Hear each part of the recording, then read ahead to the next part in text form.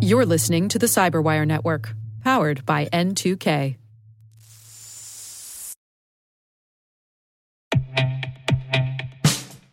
And now, a message from Cyberbit.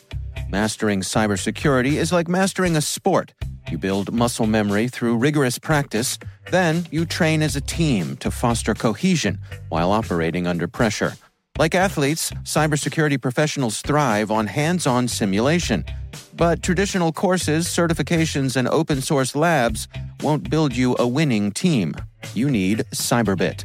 Cyberbit offers a hyper-realistic simulation environment for your SOC, IR, and C-suite to refine your skills, all using the market-leading SIMs, EDRs, firewalls, and WAFs they use every day. Cyberbit is offering Cyberwire listeners a free live-fire exercise. Sign up your team now at cyberbit.com/cyberwire.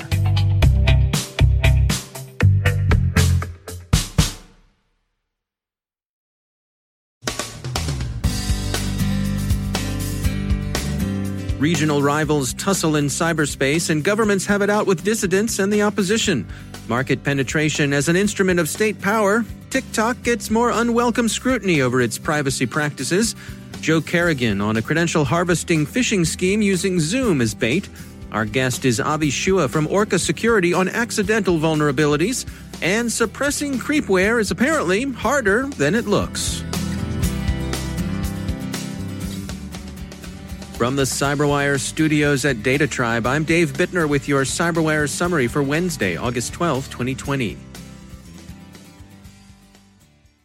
Various accusations of cyber attack have been emerging from regional and domestic rivals.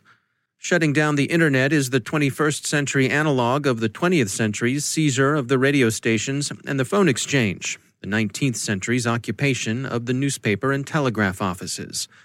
That's what appears to be going on in Belarus, where internet disruptions that began at the end of the country's presidential election continue.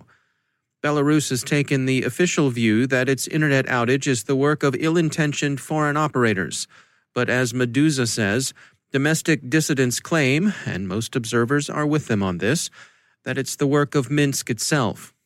The opposition had predicted, as voting began, that the government would clamp down on the internet, and that's what appears to have happened. The country's top-level domain, .by, was also rendered largely inaccessible to people outside Belarus. The Guardian sees it as a high-stakes gamble aimed at disrupting the ability of protesters to organize. Most such communication has moved to Telegram, which offers a degree of anonymity, is hosted where Minsk's writ doesn't run, and which has shown itself relatively resistant to being taken down. Much of Belarus is effectively incommunicado, with some telephone service also reporting disruption. The internet blocking has been run through Beltelecom, the national telco, and the Belarusian National Traffic Exchange Center. One probable unintended consequence of the shutdown is that the remaining channels tend to be particularly susceptible to rumor, misdirection, and speculation. In many social channels, the clock is always striking 13, the Martians have landed, and the man is out to get you.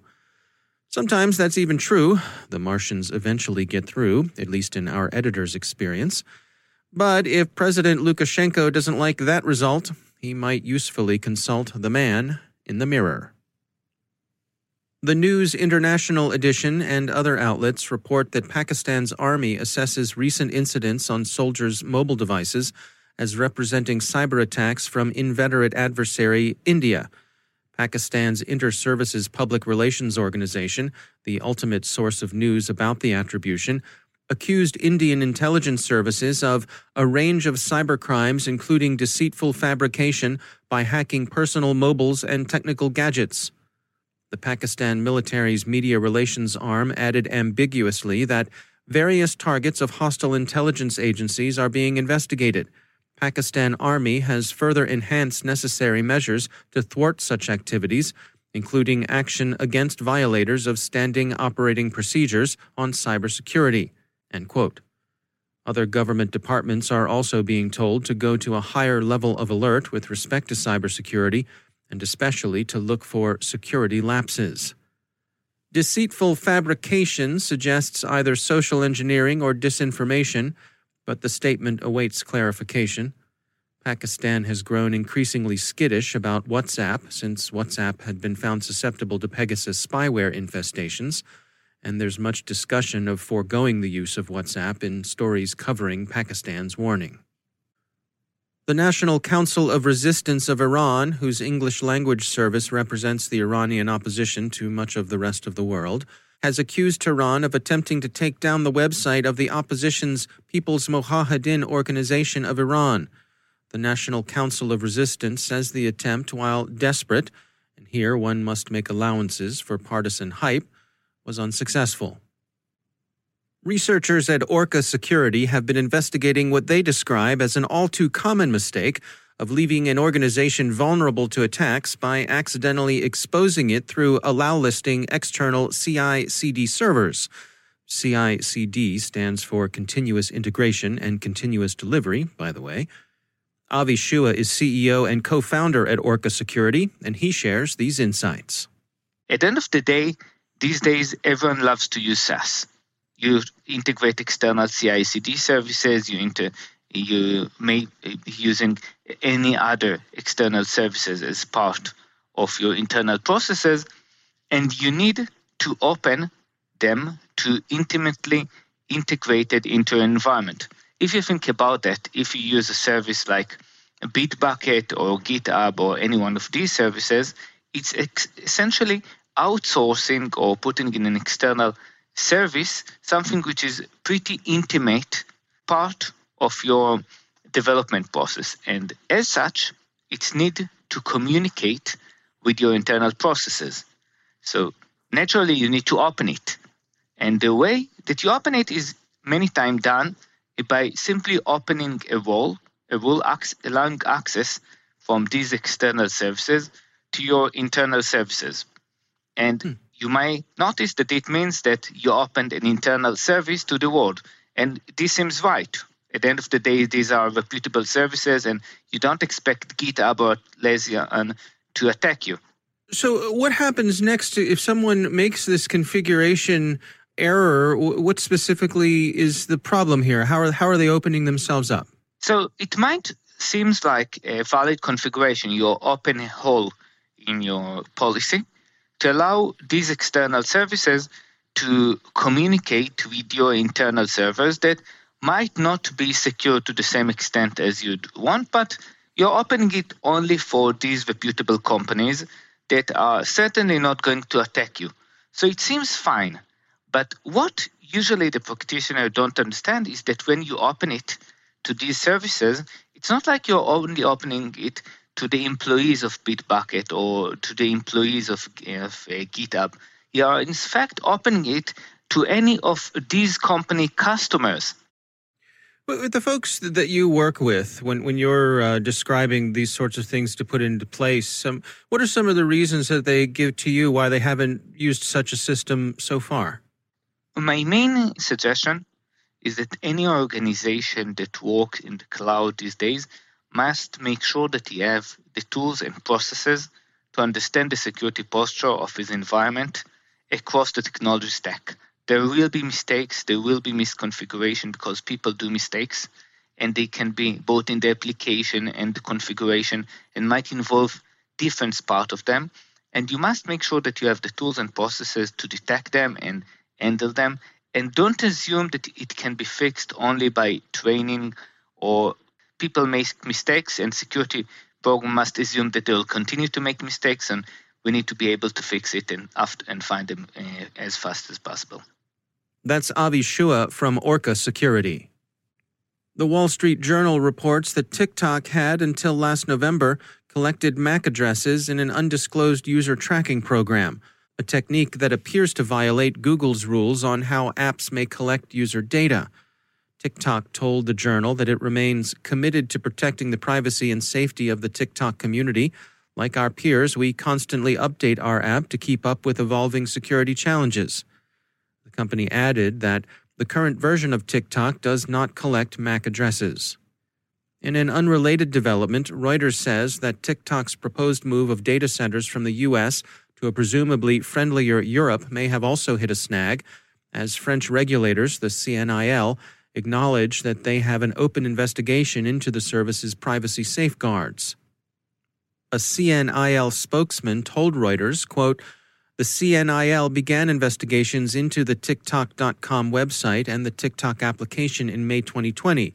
The CNIL had indeed received a complaint at that date. To date, the CNIL continues its investigations and participates in ongoing European work." End quote.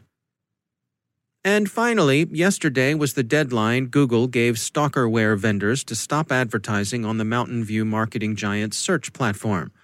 But TechCrunch finds that a number of such apps, designed to give you the ability to snoop on someone's device usage without their knowledge or consent, are still present with ads. It's a tough problem, tougher than it would appear. Few people in the civilized world would want to empower stalkers and domestic abusers to keep track of their fixation's digital exhaust. It's creepy, sure, but it's also dangerous. Having said that, there are plenty of parents who want to have some insight into what their minor children are doing online, and that's far more defensible. Google sought to carve out an exception to its rules to accommodate what we might call in loco parentis software, but that's tough to do. Cyberspace is more dual use than just about anywhere else, and the tool that might help keep your child from using your credit card to buy skater gear can, alas, be repurposed as creepware.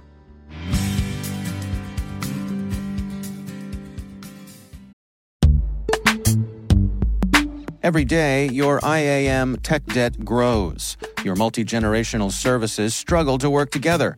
Building an identity fabric can fix this. It makes all your identity tooling stronger and allows you to connect any app to any service you want to use, with zero coding, zero maintenance, and zero app downtime. Strata's identity orchestration platform separates the identity logic from your applications, so you can optimize existing IAM tools and manage them in a single control plane. Now, every vendor, standard, and architecture work together. In short, building your identity fabric means you can secure your non-standard apps, keep your complex access policies, retire outdated IDPs, and modernize in record time. So build your fabric with Strata Identity and get rid of tech debt for good. Visit strata.io/cyberwire, share your identity priorities, and receive a pair of AirPods Pro. Offer valid for organizations over 5,000 employees. Connect today at strata.io/cyberwire.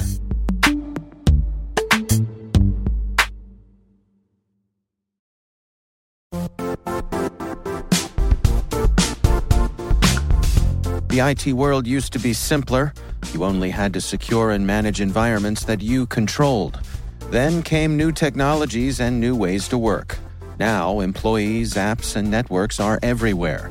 This means poor visibility, security gaps, and added risk. That's why Cloudflare created the first-ever connectivity cloud. Visit cloudflare.com to protect your business everywhere you do business.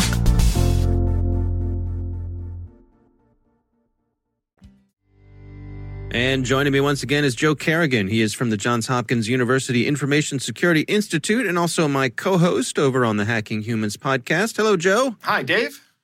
Interesting report came from the folks over at Inky. They are an email security company. They do a lot of work protecting people against phishing and those sorts of things. And this article is called Zoom and Doom, how Inky unraveled a credential harvesting phishing scam. There's some interesting stuff in this report here, Joe. You want to unpack it for us? Yeah, so it starts off talking about Zoom, the teleconferencing company.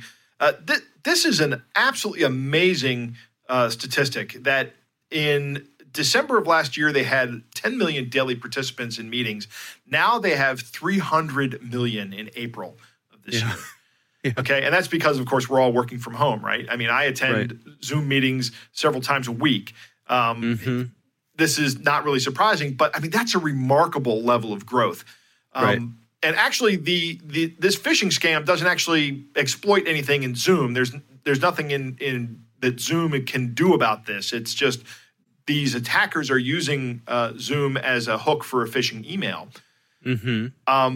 And they might be sending an email from a compromised Zoom account, but a lot of times they're not. They're just sending it from a fake domain like zoomcommunications.com or zoomvideoconference.com. These attackers have registered these domains. And I think these domains, I think Zoom has a good cyber squatting case here. They could probably get control of those domains. They're actually using the company name Zoom and what they do, communications or video conferencing, in the URL. So I think Zoom should go after these domains and try to just get them and then gain control and redirect to their stuff. That's my advice to them if I was consulting them, which I'm not. So I'm just giving free security consulting services to Zoom here. But anyway, what these phishing emails are doing is they're actually trying to harvest credentials for Microsoft Office 365 users. So you click on the link and it takes you to a page impersonating a Microsoft login. So it's saying you've been invited to a Zoom meeting. Right. You click on the link and it takes you to an Office or an Outlook, whatever, something in the Microsoft suite. Yeah. Log in for that. Which to me would be a red flag, but I'm not really steeped in the cloud computing or cloud environment. Yeah. It's something that could kind of make sense. I mean, I remember years ago, I would be trying to navigate a network and I'd have to go to some other place and it'd say, you have to log in. And I said, I thought I already logged in. And I'd make sure that I was going to the right place and it would work. It would log in and I'd get there. Right. But so I imagine that there's some kind of thing going on here psychologically with people where they're going, oh, well, since we use Microsoft, maybe I have to go into my Microsoft account to access my Zoom, to access a Zoom meeting. It kind of makes sense. I mean, it's not right thinking, but this stuff is a lot of smoke and mirrors and a black art to just about everybody who is not living day to day in the technical world. How often do these cloud services just sort of pop up and say, hey, you need to re-log in? Yeah, for whatever reason. As well. Something's happened and you need to log in. And most of us think, all right, well, it's, a little bit of a nuisance, not a big deal. You put in your credentials and away you go. Yeah, and a lot of times that can happen if your IP address changes, right? Right. And so I think this is taking advantage of that, how routine that has become, that we don't really think twice about it. When one of these things pops up, we think, oh, all right, well, I want to get my work done. Better log in again. Right. So you just go ahead and do it, right? And that's what happens. A couple of interesting things about this campaign. One is that some of these emails have an attachment, and when you click on the attachment, what that actually loads up is the malicious web page, but the malicious web page is hosted on your computer. So these attachments are actually composed of HTML, JavaScript, and PHP that's obfuscated. So it's unreadable to humans. You couldn't read it. And also, a lot of automated security tools can't read it as well. So it's a clever way to evade URL reputation checkers, because this does not involve checking a URL. You're opening a local file.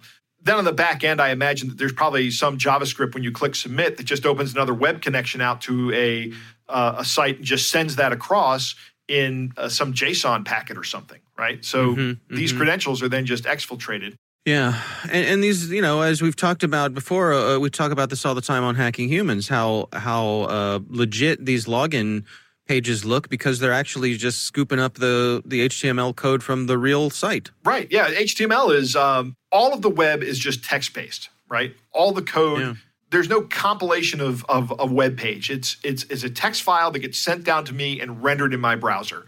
Along with other text files like JavaScript and CSS, but they're all still text files. They're not binaries.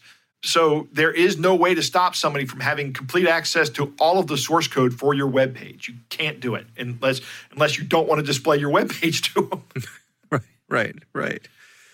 All right. Well, it's an interesting look into this particular phishing campaign, taking advantage of that popularity of Zoom. And I suppose the lesson here is look twice, think twice before you just reflexively log into some of these cloud services. Yeah, that's the lesson. Also, another lesson, whenever you have cloud services, multi-factor authentication. These credentials will not do an attacker any good if you have a good multi-factor authentication solution implemented. Yeah. All right. Well, Joe Carrigan, thanks for joining us. My pleasure, Dave.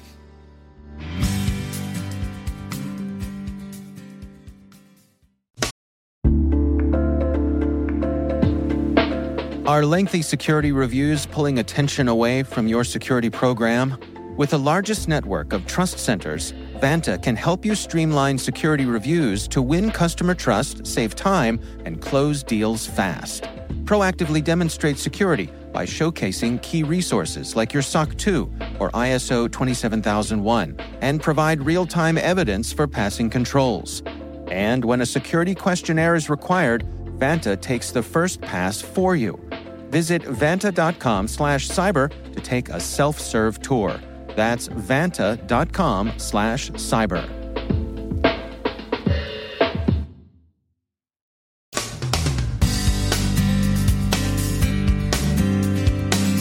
And that's the Cyberwire.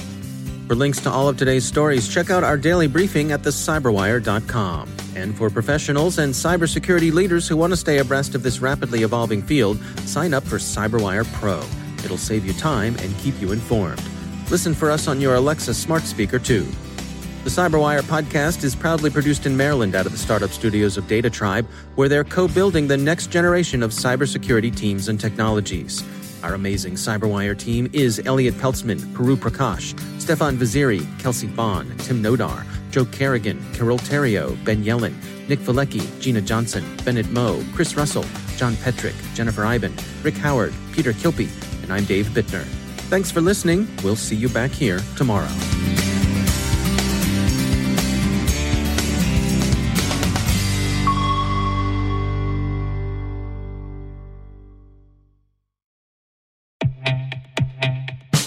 And now, a word from our sponsor, SpyCloud, the leader in operationalizing cybercrime analytics. Traditional threat intelligence is a thing of the past.